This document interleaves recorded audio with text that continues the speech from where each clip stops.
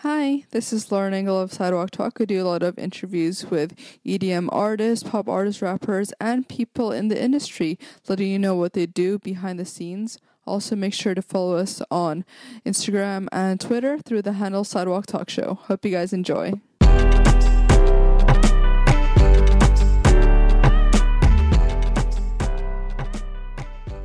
Hi, so today I'm here with Kurt from Postadamus. What up? So I actually saw you, I want to say like 4 or 5 years ago in Boston. Uh-huh. It was actually the first concert I've ever been to. Oh, wow. Yeah. Was it a good one? It was amazing. Because That's good. I grew up in Hong Kong and I just never, no one comes there. Yeah. So then seeing you guys play, and finally I went to college in Boston, was just crazy. Oh, yeah. And I think it was in Paradise Rock or something like Yeah. that. Yeah, and then maybe it was two turn up and flip the tables. Oh, yeah, I remember that. The table fell, all the equipment went everywhere. Yeah. But the way that the computer was connected, the music kept playing, so it was Yeah, I kind of dope. remember, and everyone was just still going so hard. Oh, no, it was crazy, Yeah. man. That original era was so turned up. And then, honestly, 2 years ago, I saw you again in Sydney. Oh, And wow. that one, You've been everywhere. That's awesome. and that one, your whole, everything was, already official with, the hoodie stuff. And it's Oh, just, yeah. I remember, seeing guys second time, damn, even being there from, this kind of, the start. Yeah. 25 years ago to that, I was damn, and I felt so proud. That's dope. Yeah. The Australia Hoodie Nation goes so hard. I love Oh, my Australia. God. Everyone was wearing your stuff. It was crazy. It's so dope. So you were born in Chicago, right? Yeah, just outside of Chicago. And yeah, grew up there, and then I moved to New York, where I currently live. Yeah. And then soon I'll be living here, probably in Los Angeles. Yeah. So. So were your parents also born in Chicago? Yeah, they're from outside where I'm from, in Kalamazoo, Michigan. Oh. So I'm out in the sticks outside of Chicago. Yeah. But I lived in Chicago for a little over a decade, and yeah, moved to New York after that. Damn. What were you into in school, growing up? Oh man, I'm a weird dude. I was into fixing motorcycles and mopeds, little things like that, skateboarding, music, just all the introverted stuff that people do. But it was fun. How did you get into fixing mopeds? Are your parents into that? Yeah, as my well? dad owns a thrift store, or owned. He's retired now, but he owned a thrift store. So he would get all these different things, and I would fix it up and work on it, and end up just, I don't know, just tinkering around and building Yeah. motorcycles and things like that. And what does your mom do? My mom is just a stay-at-home mom. She just is. She raised me. Yeah. She was I don't know. She just worked in just an industry. I don't even know what she was doing before she was a mother. She just was basic mom stuff, I guess. Yeah. What kind of subjects were you into back then? Were you a math kid or English kid? No. I really wasn't. I didn't do well in school, actually. Yeah? That was my main thing. I just was always really creative. But where I went to school was out in the middle of nowhere, and so I don't know, they didn't know how to handle creative kids that much, so they kind of pushed me outside of all the curriculum.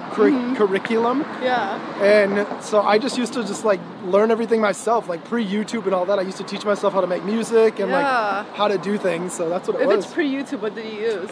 I mean, I used the internet and Yeah. but you would just search a lot deeper back in the day and go to message boards and Oh my God, you're the forum kid, just learning how to Oh make yeah, beats. no, for Oh my real. God. That was the thing. I was figuring out how to do stuff, and yeah, rare. How would people have described you back then? I don't know, man. Probably hyperactive. I was very hyperactive Yeah. and I don't know, kind of all over the place, which I still am. So I guess I'm the same dude I was back in high school. How did you get into, you did a guitar for a band, right? Hyper Viper? Yeah. Well, I didn't play guitar. I played drums for Hyper Oh, Viper. drums, yeah. And yeah, that was a band in Chicago that was established for a while. Yeah, Hyper Viper was a band in Chicago, and it was funny. They were a band for a while. My girlfriend at the time was in the band, and and their drummer left. And I used to play drums a little bit when I was younger. Yeah. And so I played drums in the band for a few years. Did your parents put you onto the drums, or did you want to do it yourself? I wanted to do it myself. They bought me a drum set when I was a kid. I think I was 10 or 11 when I had my first drum set. My brother, I have an older brother, and he was playing guitar. And my parents ended up just getting a drum set for me, and I started playing drums. And that's where I started my musical career. Did you have any musicians in your family, or where did you even get that interest from? No, it's funny, like there's no musicians in my family, no one on both sides plays any instruments, and musically both of my parents are kind of just like, they don't really listen to music or anything like that. If anyone in my family influenced me in music, it was my brother. He would listen to like hip hop, and he would listen to rock. He would listen to like all these different genres of music. Oh, so that's kind of like where you got yeah, yourself. That's so cool. I would listen to like every style of music from him, and I didn't even know there were like genres or anything. I just knew that these the different like types of music sounded different, and so that's what I don't know. That's how I got my first like taste of what music is. Yeah. But were you always more into like the band music initially? Maybe people in your like hometown were listening to more of the band type stuff? Yeah, oh yeah. My hometown, like there's like a few radio stations, and like one of them is like, it's just classic rock. Like, and it still is like the main thing, so rock is like huge influence in my town. But my brother was like listening to hip hop. Yeah. And another huge thing, which I forgot, like, so I was into skateboarding. Yeah. And like skate videos were like mixtapes back in the day. Like, that was the Right, way you yeah. could find out about any type of music. And so, yeah, I would, any sort of like skate video that would come out, I would like hear about all these different genres of music, all different styles, and like that's how I initially got into hip hop. There was like there's this skate video called 411, and 411 would just always have like the dopest like hip hop coming out of New York and out of Cali, and that's kind of how I got into it. It's cool. Was this something called like Flow Zone, like this TV show? Oh, yeah. That you were on? Yeah, so I was on this TV show, and this was in my hometown, and it was called Flow Zone, and yeah, it was so weird. So I used to like, when I was a teenager and I just started DJing, I used to do like turntablism, like scratching and things like that, which is more on the hip hop side of things. But in my hometown, there was like no events to do that at. I couldn't really perform. So I used to play at raves back in the day as this like hip hop turntablist kind of dude. And some of the kids that used to be going to they used to go to the raves with me were talking about how they did this, like they worked at the cable access station, like where I was from. And they had a show. They actually had two shows. I forgot what the first one was called, but the other one was called Flow Zone, and it was where people just got on and rapped, and they needed a DJ, and I was like the only hip hop DJ that could like show up on time, and I was, and that was me. I was 16 years old, and I used to load my turntables into my car, this like really crappy car. Couldn't close the trunk, and I used to just drive miles and miles to go play beats for these dudes to rap over. Damn. Wait, were your parents always supportive of you, like from the beginning? Like, Yeah, doing all this stuff? like Damn. it's weird. My parents never really understood what I was doing, but they didn't say no ever. They were just like, they just let me do me, I guess. That was the coolest thing. Like I didn't really have, any boundaries. It was cool. there like a turning point that they became more like receptive of your music? It's funny because just now I feel like they're starting to get receptive to it. Now? Like 10 years after? Yeah, like oh my god. They didn't really understand it at all, and like and they're afraid to come to shows, and so. Really? Yeah, my dad. What about it is like they're afraid of? I think they're just afraid of leaving the hometown that I'm from, and just like, I don't know, they never really went out to any of these shows. I would always do shows. If anything, they would come to something that was close by, but it wasn't that big of a show, and they didn't really understand it, so they let it be. But recently I flew my dad out to Las Vegas, and he got to see like up front what it's like for me to do like back-to-back shows and things like that, and I think he finally started to understand it, and he's definitely proud. And when you started making stuff, it was like on your parents' like first generation like computer. Oh right? yeah, I had like this like really. Actually, well, at the time, it was probably state of the art. Like this, just like yeah, it's probably mad expensive. Yeah, like it was a super expensive computer that's worth like nothing now. But my dad got it through someone at his work, and I just like figured out how to download programs off the internet and crack them. And like, I downloaded like music software. There's this one called Cool Edit Pro, and another one called Acid Music, and I just kind of like started chopping up music that I liked. And kind of making mashups and stuff before they were called mashups, just blending things together, and that's how it started. Damn, so you'd have to, did you like ask permission to like use their computer? No, it was, the funny thing is that they would only use it for like word processing and like typing stuff out and printing, and then like, so 90% of the time I was just free reign on the computer. For college you studied like interactive media, right? Yeah, I have a degree in interactive multimedia, which is like web design and graphic design, and I graduated college in 2004, so like it was kind of early internet design, branding kind of stuff. So it was cool. Like there was like really wasn't a lane back then for it, and so I kind of made up my own lane, like this web graphic design thing. How did you even decide to get into that? Were you doing like graphic design stuff in high school? Yeah, I was. So like I was saying earlier, like I wasn't really like, I don't know, the most studious person, so I wasn't really like good book smart, but I was really creative. And so there was a school outside of my district, Kalamazoo Central High School, that had a graphic design program. And I got to, the reason why I chose it is because I got to leave for half the day every day. So like I would be at my school for half of the day, and then I would get to drive to this other school for half of the day. So I was like, why not just leave and go chill? And so yeah, I went to that school and started designing and taught myself that, and then moved into what I knew after that. Like taught myself how to do web design and things like that. Yeah. Was college something that you want to do, or do you think like if your parents didn't push you, you wouldn't have gone to college? Yeah, college was weird. Like I didn't really want to go to school necessarily, but like I didn't know what to do after high school. And I don't know, I had my best friend Pat he was moving to Chicago to go to Columbia College, and that's where I went. And I just kind of followed suit with him, and my parents were totally down to help out. And I also got like a scholarship through my state, through the state of Michigan. Yeah. Watch out. Oof. Watch out. Poop on the street. Anyway, so I got money through the state of Michigan to go to school, so I left and went with my best friend down to Chicago, and that's kind of where all of this like blossomed, because in our small hometown, there's only a ceiling where you can go, and like I said, I was like DJing at the cable access station, like doing like hip hop shows. Yeah. So there's like this cap, and then when I moved to Chicago, it just like opened up even bigger. So I was able to like meet more people, play different types of events, go to different shows, and even learn from other people that like were higher up in their career. So yeah, it was such a good thing, and then I just grew from there. And yeah. Was that when you started Autobot? No, I started Autobot when I was doing the cable access show. It was Autobot. Oh. Yeah, it was definitely like a teenage name. That it's funny because I don't use that name at all anymore. But like sometimes people like refer to that. I don't know. I guess it's been retired for generations. Yeah. Since Flosstradamus started, definitely. But. Did you already put like a lot of tracks out under Autobot back then? Yeah, I mean, I did. I like put out tracks is such a small, who knows, like it's such a low thing. But like I would, I'd like put them out through the internet a little bit, and like every now and again someone would rap on one of my beats, but they never got like pressed on maybe like CDs and stuff were made, but nothing official. I never got signed to a record label or anything when I was a teenager. What was the turning point where like music took up more and more of your life?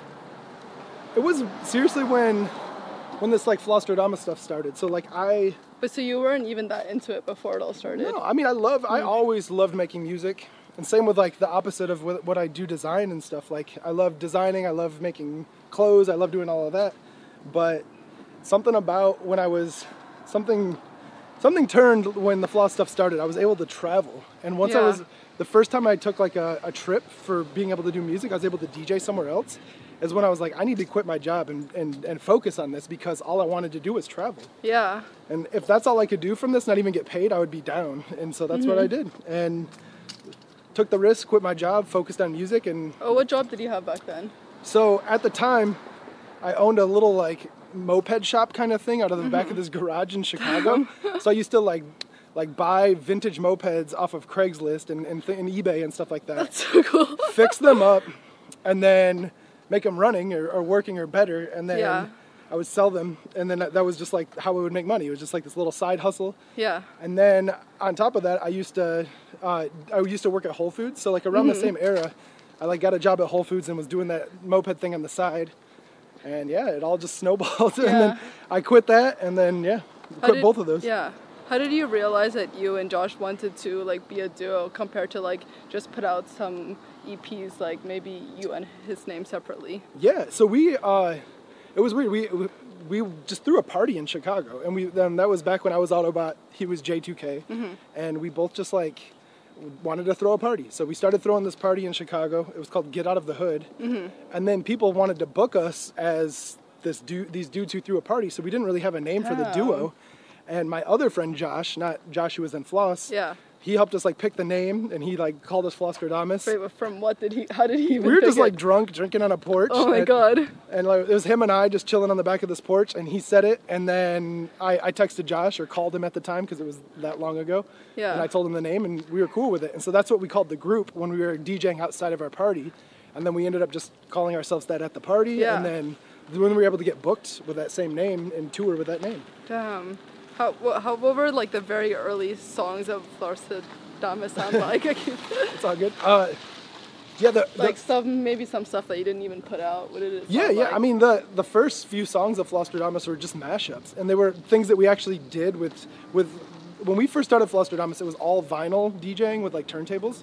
So what we would do is like Josh might play an instrumental, and then I would DJ in an acapella, like a vocal over the top of like this beat, 2 different songs, and make like a live mashup. Yeah. And so we used to do that live, but the first songs that we ever put out were just versions of that. So we would hit record on our computer, and he would be on one turntable, I'd be on one, and then we would just live DJ these 2 songs together and release it as a song. That was like the first song, like just a mashup. What would you say got to like the turning point between like being just local DJs and even getting some buzz? I really don't know the actual turning point from when we became like, just local dudes, and then we were able to get the shows. Like I don't even know. We had some friends, like I had a friend who lived out here in LA, this kid Jesse Lee, and he ended up just booking us out of town because he knew we were kind of buzzy in Chicago. And I think something about that made other cities want to book us as well. So then it just like snowballed from there. We were able to get one out of town booking, and then another one, and then another one, and then more people wanted it. And this is the era of MySpace too, so we were using MySpace to promote ourselves. God. And I think with MySpace as well, it was just like a social media platform that people would like put our songs and our mashups on their page, and then it helped promote us as well. Yeah. It's early SoundCloud vibes. What kind of branding did you have back then in like the MySpace days? Do you remember how your page looked like? Oh my goodness. There was probably a lot of animated GIFs. Like definitely. It was definitely poor color choices. I know that. Like this is like this like electric era of like super neon colors and like this kind of 80s revival shit. So I know it was ridiculous. I can't recall it, but since I knew web design, I was just like adding all the weird bells and whistles. I'm sure your cursor on your mouse changed when you got to the page too. Yeah, damn those vibes. Yeah. I kind of miss that though. It's like super cute, like sprinkling glitter and stuff. I gotta bring those back. Bring back the sparkly cursors. And then how did you get like? Did he also quit his job and you just kept doing more stuff like more seriously? It was cool. He worked in a promotion company at the time, so he was able to promote our shows while he was doing his job. So he worked for Vice Magazine, delivering Vice Magazine. Oh. And then he was working for this other company that he would hand out flyers. That was how he got paid. So he would just leave our flyers out on all of these places. He'd leave other people's flyers. Yeah. So it was perfect. He was getting paid to promote for us. So it worked out really well. When did it click to you to focus more on branding? Well, so Floss has been around for 12 years. This new version is only a few years in, but for the first 5 years, we're just kind of doing the DJ thing. We really didn't put out much music. We were just kind of like touring, making money that way. And then we kind of just fell off. Like in 2010, 2011, just no one booked us anymore. Like, was it because you didn't have original tracks? That's what it was. Yeah, we didn't have music. We didn't have anything, and we kind of, when we had a second chance, it was like, how can we do this different? Like, how can we fix this and do it differently? So around 2011 and 12 is when we started putting out our own original music. And again, it was still a form of what we were doing live. It was like when we performed live, we would take like a hip hop instrumental and put like a dance music instrumental, like a house song, and put like a trap acapella over it, or vice versa. Put like a house music song and blend it with the actual trap song, like a fucking Lex Luger song. So that's what we were doing, and then we kind of ended up just taking that idea and just putting it into production, and we started making our own beats, and then that went from there. And once we were able to get exposure again, we were just like, let's focus on this branding. Let's do things everything we did wrong before, let's do it right now. Yeah. And the stuff that we did right before, let's enhance it. So that's kind of what we did. In 2012 and beyond, we just like turned up on all of that and just built the branding up. Yeah. And it was kind of cool. Like a lot of the ideas came out natural from that too. So like we would wear our hoodies on stage, and then people called us hoodie boys. And then behind that, then everyone else started wearing hoodies, and they calling themselves hoodie boys. And so it was like this natural thing that we would do a little bit, and then the fans would do a little bit, and we like, instead of like insulting that or pushing it away, we embraced it and just kept building it. And so it was like this whole Hoodie Nation, everything was half built by the fans, half built by us. Were you inspired by something for all your branding? Like, I think back then, like, electronic producers weren't even really pushing that as hard. So was it something like outside of the music form that you saw, like, artists who are doing certain things? Yeah, so it was, there was no one in EDM doing the branding stuff. We were like some of the first dudes with like a full-on merchandise company. We had like, we had our own clothing line aside from the music. Yeah. And no one else is doing that now. Like, all the DJs do that, and all the DJs are talking about their brand. Like, even that term wasn't even a term. Yeah. And they're also talking about like their fans. They call their fans whatever it is. Yeah. So for us, it was just some natural thing. But now it's like something you have to do. And I don't know if it gets pushed to the wayside. But anyway, it was just all natural for us to do that. Do you think it's because of your backgrounds, like him in promo and you in web design, that you became more of like a branding duo? Maybe. I don't even know. I've never even thought of it like that. Maybe. Like, yeah, he definitely worked at like a agency that like could teach him a lot of those traits. And definitely for me, like even to this day, like huge percentage of the branding and all of the clothing design and everything is what I've designed for us. Yeah. So maybe that's what it was. It was just natural for us, though. It wasn't like, okay, I have to brand this out. I have to design this thing. I just wanted to make some cool shit. I wanted to make a vaporizer. I wanted to do all these things. So it was just super natural.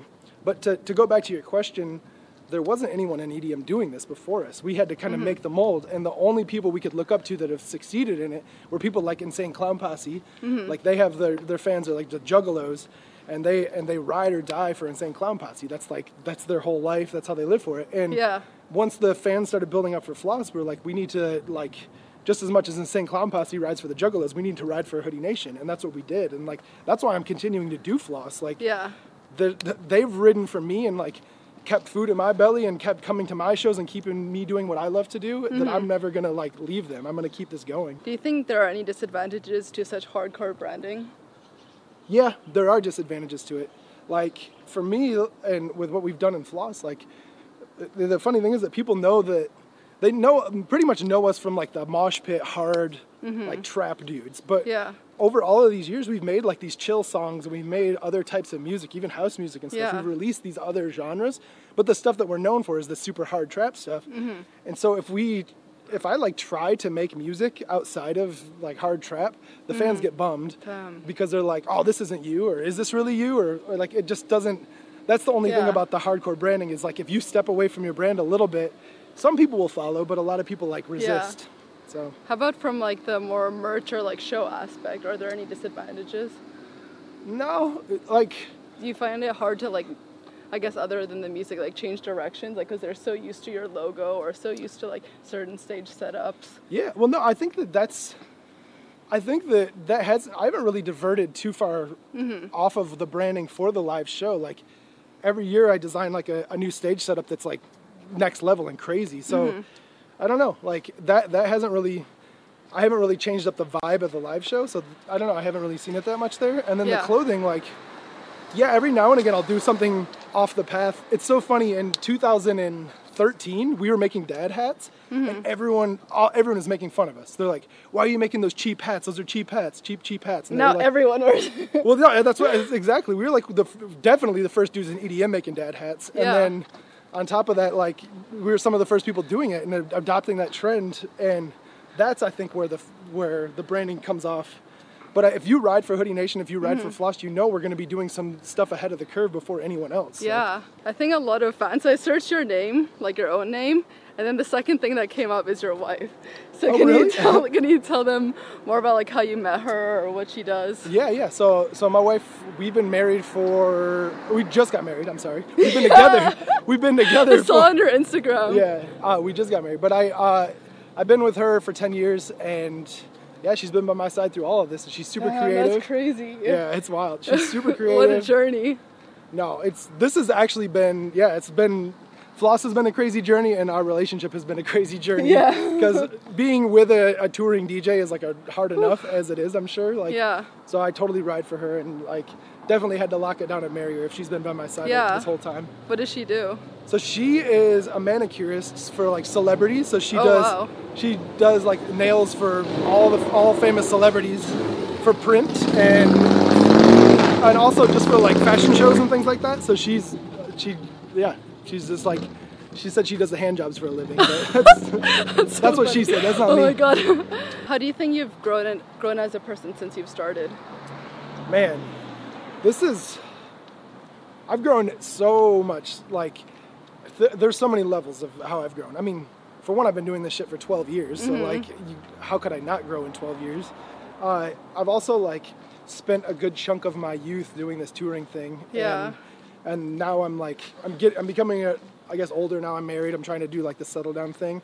But I guess the main thing that I've grown by doing this, like I grew up in a small town in the Midwest, and like there wasn't much outside influence there. Like even like it was pretty white. It's pretty basic. Like, but for me to be able to travel and just like meet different types of people and see how different races have experienced life and see how different people experience life, it's just made me more empathetic to everyone out there. And I'm very blessed to be able to go and meet all these different people and live a very open-minded lifestyle. Like that's something that I think if I were to stay in my hometown, I would have just been sheltered and like not seen the world the way it is. Yeah. So. Yeah, since you're like settling down, are there like changes with your career path now? Like maybe like the shows are less or something? No. I mean, I just got married and did the settle down thing right as this like the floss split up happened. So I've been I've been trying to just maintain and like let the fans know this shit's not gonna die and keep the floss train going forward, and just been dealing with all of that. And so like just when it becomes time to settle down, I have to like keep the train going. So yeah, this whole year has just been kind of getting the ship back on course and like back to focused. And now that's kind of in a good spot.